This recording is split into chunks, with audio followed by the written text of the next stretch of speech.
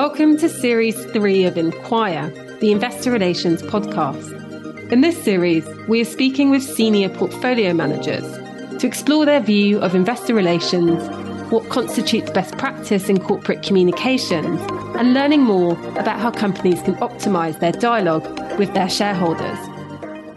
In today's interview, I am delighted to be joined by Matthew Tillett. Matthew has been the lead manager at the Premier Miton UK Value Opportunities Fund since October 2022. He was previously a senior portfolio manager at Alliance Global Investors, where he spent 15 years, most recently as the lead manager on both the Alliance UK Opportunities Fund and the Brunner Investment Trust. Welcome to the Inquire podcast, Matthew, and thank you very much for joining me today. Great. Thanks for having me on. So let's start by you telling us a little bit about the focus of the Premier Miton UK Value Opportunities Fund and your investment process. Yeah, sure. So it's a UK equity fund, around 330 million or so in size. It's a multi-cap approach, which means that we are not constrained by the benchmark index, FTSE All Share. So we invest across the whole market cap spectrum, mega cap and right the way down to sort of 100 million size companies. And we have a value-oriented, somewhat contrarian approach to how we go about looking for new ideas. So we tend to be looking in parts of the market maybe are a bit sort of out of favour for various reasons. We find it easier to find mispriced ideas in those areas of the market. That's what's kind of worked for us over time. And you do have a slight emphasis, or you certainly do invest across the market cap spectrum, but particularly when we're thinking about small and mid cap stocks, where broker research coverage tends to be much lower than for large cap companies. I'm interested in how this affects your approach to researching companies, and in particular what you need from investee companies in terms of investor communication. Yeah, so we like the small and mid-cap end of the market in the UK is because there are a lot of companies to choose from, and they cover a much sort of broader spread of kind of industries actually than you get at the top of the market. And the fact that there's less broker coverage, there's less liquidity, there's a bit more volatility, that means for us there's probably we're more likely to find value and kind of mispriced stocks at that end of the market. So that's why we like it. It's certainly true that the broker coverage is not as good. The research isn't as good. It's got worse, definitely since the MiFID II rules came in. But on the other hand, I think there's also some things that are better about it, in that you do actually get better access to management than you would at the top of the market. And in some ways, it's certainly I've always, for somebody who's very kind of into the weeds of the fundamentals, it's sometimes it can be a lot easier to actually really get on top of a business model and a company and really understand it when it's smaller in size. You mentioned MiFID II. How has that changed your firm's approach to research coverage? For example, like how much do you sell-side research compared to internal research? Have you beefed up your internal equity research team, for example? I've always done a lot of my own research anyway. The people I work with are the same. So we, even pre-MiFID, we were never kind of investing in companies just based on what the sell side was saying or what an analyst was saying. So in that sense, I wouldn't say it's kind of dramatically changed my own investment process. I think where it probably has changed is that it's become a bit cruder, I would say, the research, because they're just, again, particularly at the small and mid-cap end of the market, the financial incentives for the people providing this research is just not there in the way that it was. So sort of sponsored research in a way, so which can be useful in some ways. Like if you're looking at a new idea and you want to get up to speed on a company quickly, sponsored research that goes through the business model and explains a bit about the history of the company, that can actually be quite useful, can save a bit of time, but it's probably not going to help you that much in terms of trying to work out whether the stock is actually mispriced. And I guess another way of saying it is I probably pay less attention to the recommendations today than I did. And do you have a view on the kind of required breadth of research coverage for a stock, or just generally where do you access consensus data from? Do you look to companies' compiled consensus, or do you use market aggregators? I wouldn't say we don't only invest in a company if there's broker coverage of a certain level. We're quite open-minded about it. I suppose for us, it's probably more about liquidity. We're not afraid of illiquidity. We will go down to the bottom end of the market, kind of 100 million market cap or so, but you've just got to be pragmatic about it. Unfortunately, the market liquidity has got worse in recent years as well. So you've got to factor that in just in terms of position sizing and how much of your fund you can have in that kind of end of the market. So that's more, I would say, the constraining factor rather than whether or not there are analysts covering the stock. No, that makes sense. And in terms of, you've talked about being able to invest across the market. So you've got a very wide investable remit. At the same time, UK markets obviously seeing fund outflows, which are creating false selling, making it very hard for companies to attract new investors. And obviously, declining liquidity is a major factor in that as well. Can you share a bit more colour on how you screen your universe of stocks to decide which companies you're actually going to do more work on? And how can companies increase their chances of getting on your radar for you to research and potentially invest in them?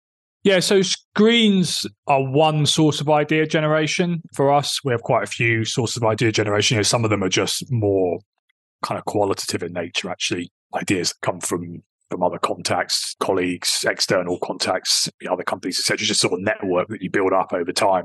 But we do also use screens as well. And they're typically centered around a combination of sort of valuation versus sort of operating financial metrics. So be looking for, a low valuation combined with reasonable quality operating metrics, which we would define as sort of operating margins, return on capital, that sort of thing. And then typically strong financial metrics as well. And then we'll just see we'll track those screens and see what comes up. And if there are companies that we don't know or haven't looked at for a while, then we'll go and have a look. This is all just the idea generation phase of the process. We will then, if we decide to take something further, we will do a lot more research into it. In terms of sort of things that we might kind of avoid or kind of red flags, certainly for me, like one kind of real sort of bugbear I think it's got worse over the year is aggressive accounting practices, heavy use of adjusting items, that sort of thing. And I think it's got worse over the course of my career. And I also think most people doing my job probably agree with that. And I think we've sort of getting to a point now where investors in the market are actually starting to look through this stuff a lot of the time. And so my advice to companies would be, I'm not saying never take any adjusting items, because sometimes it is right to do it, but just try to kind of be as sparing as possible with it, because if you just do it every year, then it will just become factored into the way people look at the company and value it, and the stock will just trade on a lower valuation as a result. Been a focus area for auditors recently as well. So companies are under more pressure to give more balance to statutory measures alongside adjusted measures in their reporting. And as you say, companies publish the full accounts. So you can just readjust the adjusted items to get to the metrics you're screening as well. Yeah, we do that. I mean, we track, when we look at a new company to invest in, we will look at the typically sort of 10 years of historics, and we will look at those things, and we'll look at the conversion of cash flow into sort of operating profit, and the extent to which that doesn't happen is often a function of adjusting items and the extent to which those adjusting items are actually kind of cash in nature. It's relatively easy to see what it is. Really helpful advice there for companies. So turning now to best practice in corporate reporting, I'm interested in how important companies' investor websites are to you and what information you're looking to find there. Obviously important and become more important, I think, over time. It's often usually the first port of call for information on the company. I mean, one bit of advice I would say, or sort of feedback from me, is I think companies would do well, particularly small and mid-cap companies, would do well to just focus on getting the basics right. Because it's amazing how many of these websites are actually don't get the basics right. I mean, it's just things like making it easy to navigate, easy to find what you want. It's amazing how many companies don't put their annual reports they usually are up there, but they're sometimes kind of actually quite hard to find. The other thing that I've noticed some larger companies have started doing in the last few years, which is actually quite useful, is in addition to the annual reports and the presentations, they sometimes have these kind of Excel downloads where you can kind of pull off the financial information in a format that is often a lot more useful than what you would get if you downloaded it from, say, Bloomberg or DataStream, because it's the sort of format that the company looks at, and it will have a lot more detail on it. And certainly for somebody like me that's going to put all that information in anyway, if I can extract that quite quickly, then that saves me a lot of time. And it may be that that's something that consumes a lot of management time to do that. But I certainly find that quite useful. Videos and sort of introductory kind of some infographics and stuff like that are all good and everything, but get the basics right first and then do that stuff. Yeah, I agree completely. We always tell companies to have, your key financial reports available within minimal amounts of clicks on the investor website. The downloadable financials, it shouldn't be too hard for companies to pull that together because often they have that management information for the reporting process. It's just always worthwhile for companies to get legal or COSEC to sign off on it before it's public. Yeah. Do you engage much with digital video content, or do you tend to click straight through to the results themselves? I mean, a little bit. But I'd say, we're quite traditional, really, and as a lot of sort of value investors are. We spend a lot of time on the annual reports, the financial statements, because that's where the information that has to be there is in there.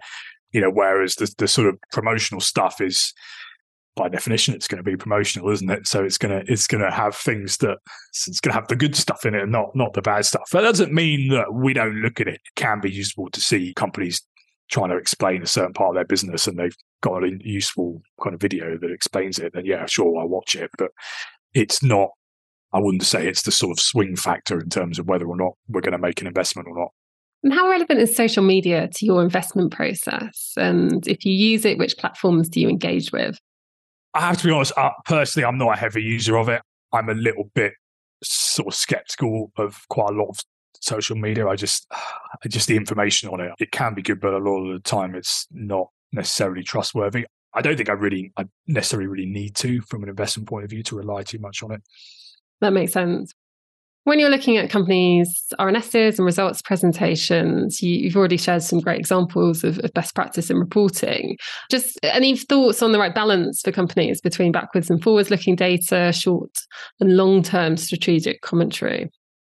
Yeah, I think in general, I'd say there's probably too much focus on the very recent past and probably not enough focus on the kind of bigger picture in terms of the sort of longer term history and the sort of longer term outlook in terms of sort of the context of kind of where we are today in the context of the sort of 10-year period, as it were. And I kind of understand why that is the case, because a lot of sort of share price behavior in the short term is driven by what's happened in the recent past, and a lot of the kind of shorter term trading activity, is driven by that.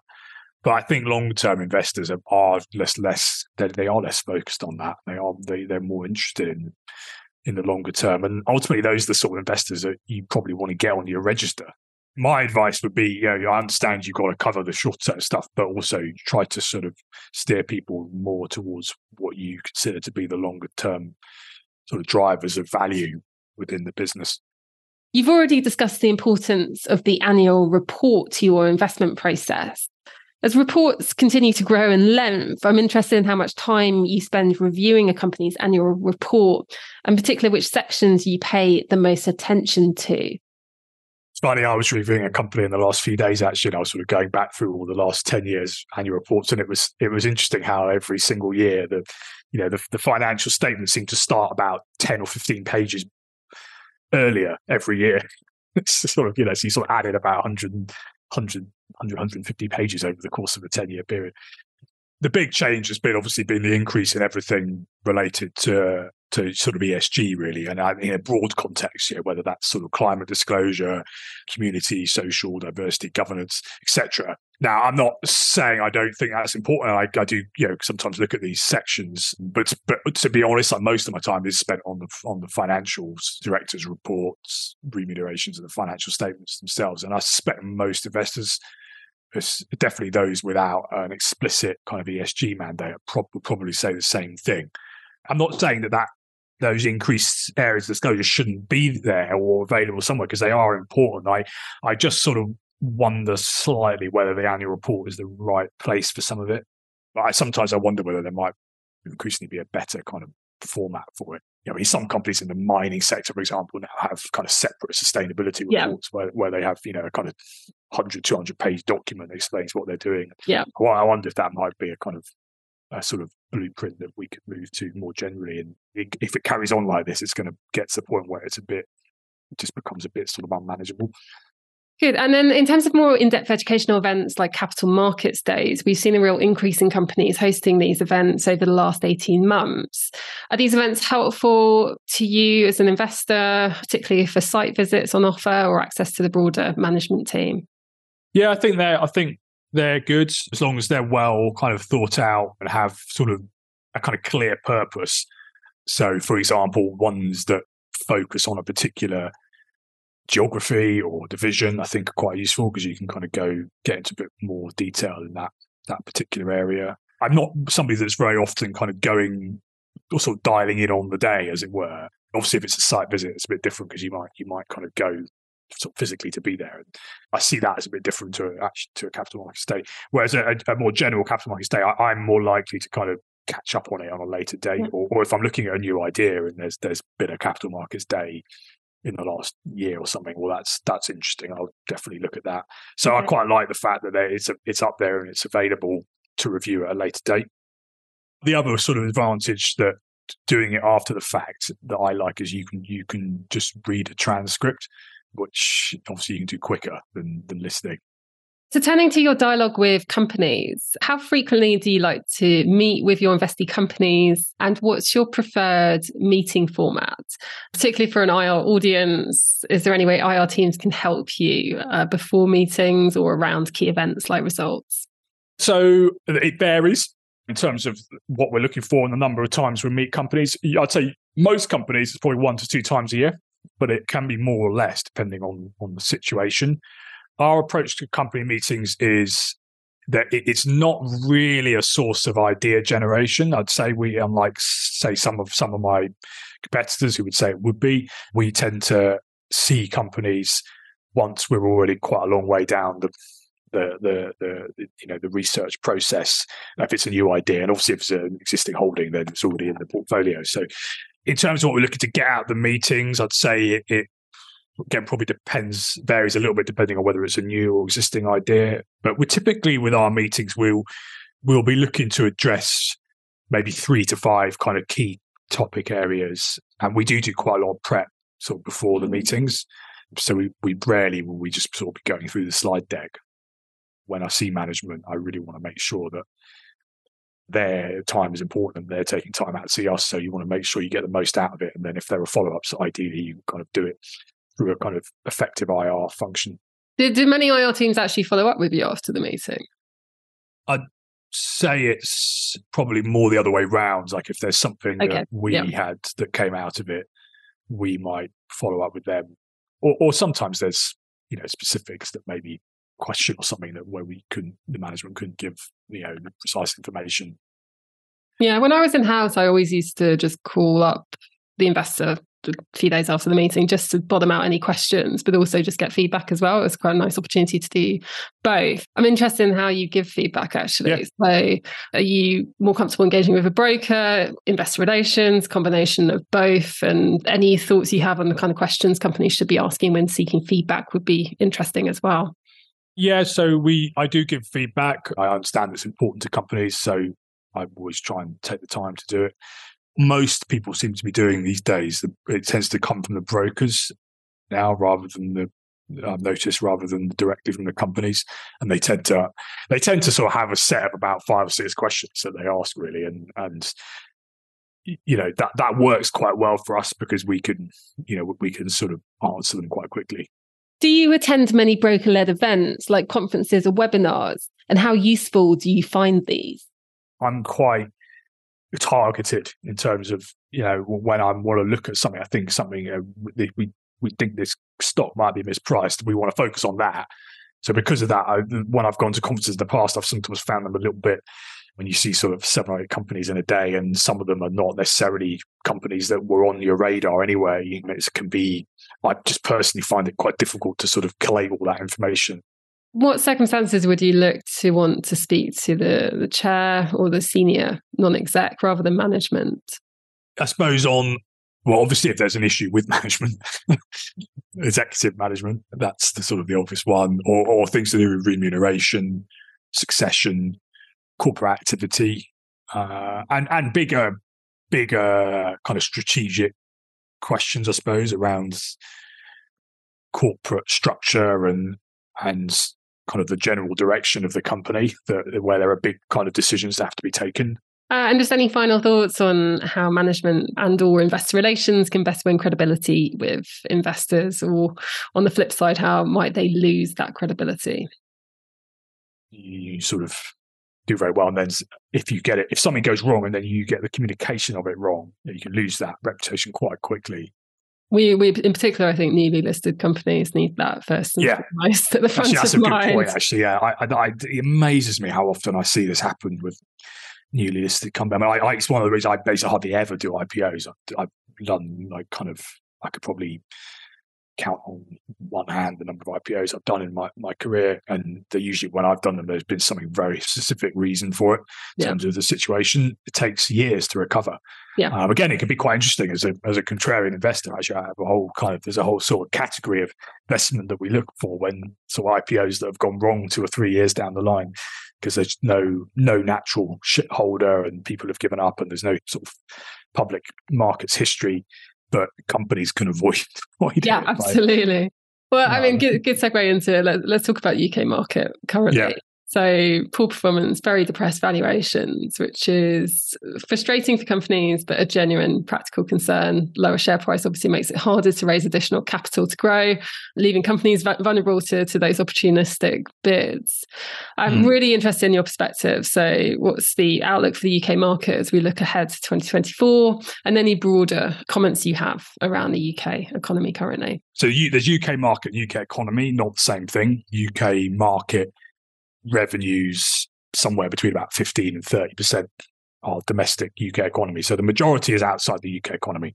Important that people understand that, because a lot of the reasons that people give to explain there's the situation that we have today where we have this discount on the market, whichever way you cut it, there's a quite big valuation discount. You can adjust for things like differences in the sector and the fact that we have less tech.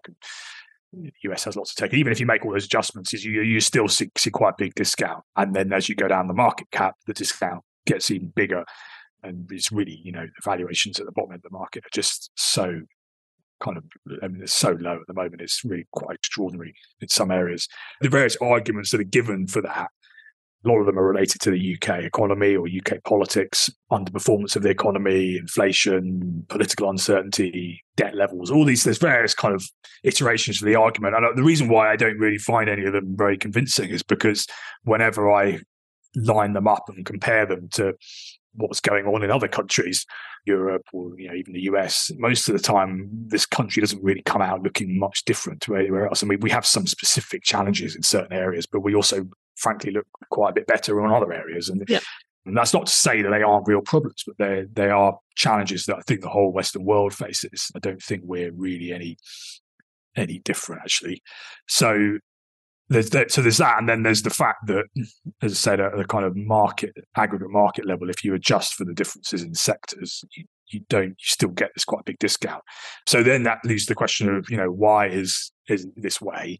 And my personal view is that it's mostly actually explained by technical factors, and the fact that we've had this ongoing situation where money has been coming out of the domestic UK equity market in order to reallocate to the US and sort of global, and more recently, the money's come out of equities generally to go into sort of fixed income and bond gilts and term accounts and things as rates have gone up. And that's created this situation where you've got, just a lot more sellers than buyers. And as a result, the valuation's been driven down. So if you ask me reason as a contrarian value-oriented investor, that makes me bullish, because I've got a situation in front of me where I've got a lot of cheap companies, cheap stocks, where businesses that they don't have fundamental problems, like they're good. I'm investing in good quality companies that I think are going to grow nicely over the long term, and I'm being able to buy them at historically really low valuations. And I'm also not having to take a massive bet on the UK economy to do that. So that's kind of bullish on a long term view. But if you ask me what's going to make it turn around, in the short term, it's. I think there's a cyclical and a structural question. So I think cyclically, the effect of the interest rate rises around the world and the monetary tightening I think that's affected all equity markets, but we've been affected as well. We didn't have any of the benefit before though, because we were getting outflows from 2016, from the day Brexit happened. We've been dealing with outflows from the market continually, so we got kind of already starting on quite a kind of depressed level, and then it's kind of got lower.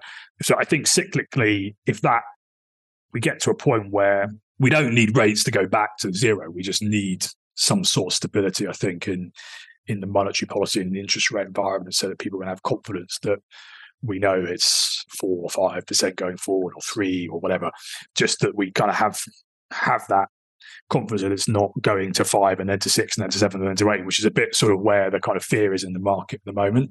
I think when you see that happen, you'll cyclically quite a strong rebound in a lot of areas of the market, because there's a lot of sectors that have been very, very affected by the rise in interest rates and are frankly more than discounting it now. So that's the cyclical. There's then a more bigger structural question around this problem of capital in the UK market. And that goes beyond the cyclical question, because we've had this situation since 2016 where there's just been this constant pull of money from the market. But it actually even goes back longer than that as well. If you look at the bigger pools of capital, the defined benefit pension funds and the defined contribution pension funds, which are huge amounts of capital, I mean, sort of trillions. There's been an ongoing,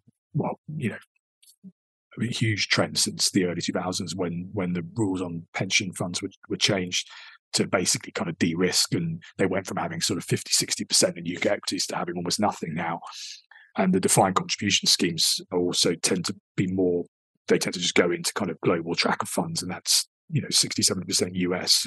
So what we don't, I think structurally, if we want to kind of get the UK market really going again and kind of make it a sort of properly kind of vibrant place with valuations that kind of, are more comparable with the US, people want to invest in, then we've got to somehow create a kind of natural pool of capital that wants to invest and back companies in the UK that want to stay here and list here. And if we don't do that, then I think doesn't mean it can't be a good investment from the current level, because you've got this very attractive kind of starting point from a valuation standpoint. But in terms of the sort of the size of the market, and the number of companies on it, and the prospects for kind of new IPOs and new issues, that isn't going to come back unless we can kind of reverse this trend. I think we should play to our strengths here. We should not. I know the government's very keen on, we want to be the next Silicon Valley, and they sort of look at the West Coast and think we can do that, which is all fine. I kind of understand that, but we also got to recognise the reality of what we have in the UK, and we are quite good on technology. We do have good domestic tech sector, life sciences, professional services. We have all these things, but they're not enormous companies. They're not the Googles and Alphabets of the world. They're generally smaller companies. And if they're going to come and stay in the UK and list on the UK market, they're probably going to start as small caps or mid caps, and maybe they'll get bigger over time. In that situation, you almost, because the big tech companies in the US, they benefit from all the flows of money that go into tracker funds, because those tracker funds all just buy those stocks, and because it's a huge pool of capital that supports those companies and their valuations. Whereas, here, that's not going to be the case here. So we almost need to, it's almost the opposite. You need to kind of recognize that you actually need to have, funds that are out there kind of investing in listed small mid-cap growth companies and support them, and recognize that it's not all just about a race to the bottom in terms of cost. Otherwise, where's the capital going to come from? So are you supportive of some of the proposed sort of reforms to increase equities ownership in the UK, and maybe some of the listing rule reforms as well to make it more attractive for companies? Yeah, definitely the latter. I think it's anything we can do to kind of reduce the burden on companies, and also I am supportive of. I'm not saying every single thing that's been suggested, but the general kind of trend that the government is going in, I think is the right trend. But I do think that there needs to be an understanding that the equity market is part of the broader ecosystem of domestic capital. So we can have I'm totally supportive of using domestic capital to invest in infrastructure and private markets and growth companies and all of that. That's great. We should do that. But if we also want to keep those companies here so that when they get bigger and they want to list for them to stay here and list here, we've also got to make it so that the domestic market is attractive to them, because at the moment it's not.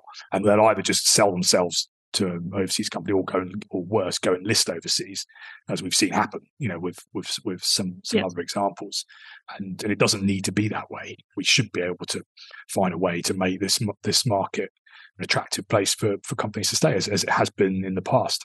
And by the way, there are lots of other countries around the world that do this sort of thing. There's one of the pushbacks that I've heard is, government shouldn't be telling owners of capital and asset owners here where to invest. But you go look at what happens in Australia, Canada, US. There's those capital markets. They have structures like this in place where big pools of capital are either explicitly or implicitly directed to invest at least a chunk of their capital in the domestic markets. And so I don't see any reason why we shouldn't do the same. Yeah, really valid point there. I've never had so many times I have a meeting and the subject of the share price comes up and the valuation, and I get a sense that a lot of managements are sort of really quite down about it. And the only thing I would say is just don't give up. There is although I've sort of talked about these kind of structures, there is a big cyclical element here as well. And I do think it looks pretty extreme to me in terms of, over the course of my career, I've not seen anything quite like this in terms of just how out of sync a lot of these share prices and valuations are with reality. And if my experience is any guide, that doesn't last that long. Usually something happens and changes and things look quite a bit better. And so I just sort of stay patient is all I'm saying. As long as you keep doing what you're doing and performing, it will come good.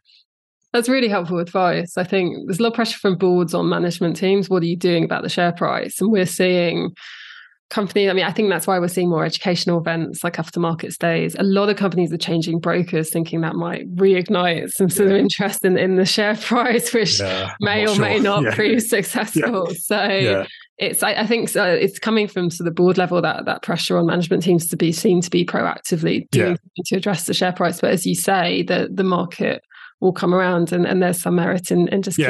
And I often say to them, look, you're not the only ones. Like you might feel like there's some problem with your share price, but honestly, I can show you my portfolio, and I line you up against all these other companies, and often there's all sort of alternatives in there in the sector that are quite similar. So it's not it's not a problem with you. Like this is more of a general kind of problem that's unique to the situation today.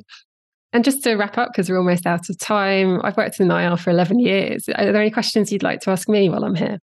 The only thing I'm slightly curious of, whether you've noticed any difference in terms of the kind of people that are coming in, because it certainly feels to me like the sort of caliber in IR has gone up enormously over the last sort of 15, 20 years or so. I think we were already seeing that shift in terms of the professionalization of IR. It was becoming much more seen as a strategic role. If you go back to when I started, IR in some companies was an administrative role, and in some instances you had the kind of PA to the CEO dealing with the investors' communication strategy. So it has become more strategic. I think MiFID II has accelerated that, because when I started in IR, you could almost rely on the sell side to be out there marketing your stock to investors, to be educating investors on your behalf, to be out there sort of getting in front of new investors. And since the sell side has sort of contracted, I think the onus is now on companies to be responsible for that. And then step forward a few more years to today, where we've got share prices under a huge amount of pressure. You've really got to stand out from the crowd, be consistent in that delivery, establish a reputation as a company in terms of how you communicate. And that requires good, competent IR. So we're seeing more people from investment banking backgrounds, broking or sell side, moving into IR. And that sort of increased the professionalization of the role, which I think has been a really fantastic thing for my. Yeah, I think it has too. Yeah. I guess it's a sort of natural evolution, isn't it? Given the situation. Yeah, absolutely. Matthew, thank you so much for joining me on Inquire and for sharing your insights and perspectives on companies' communications with investors. And thank you for joining Inquire, the investor relations podcast. Please look out for our next episode.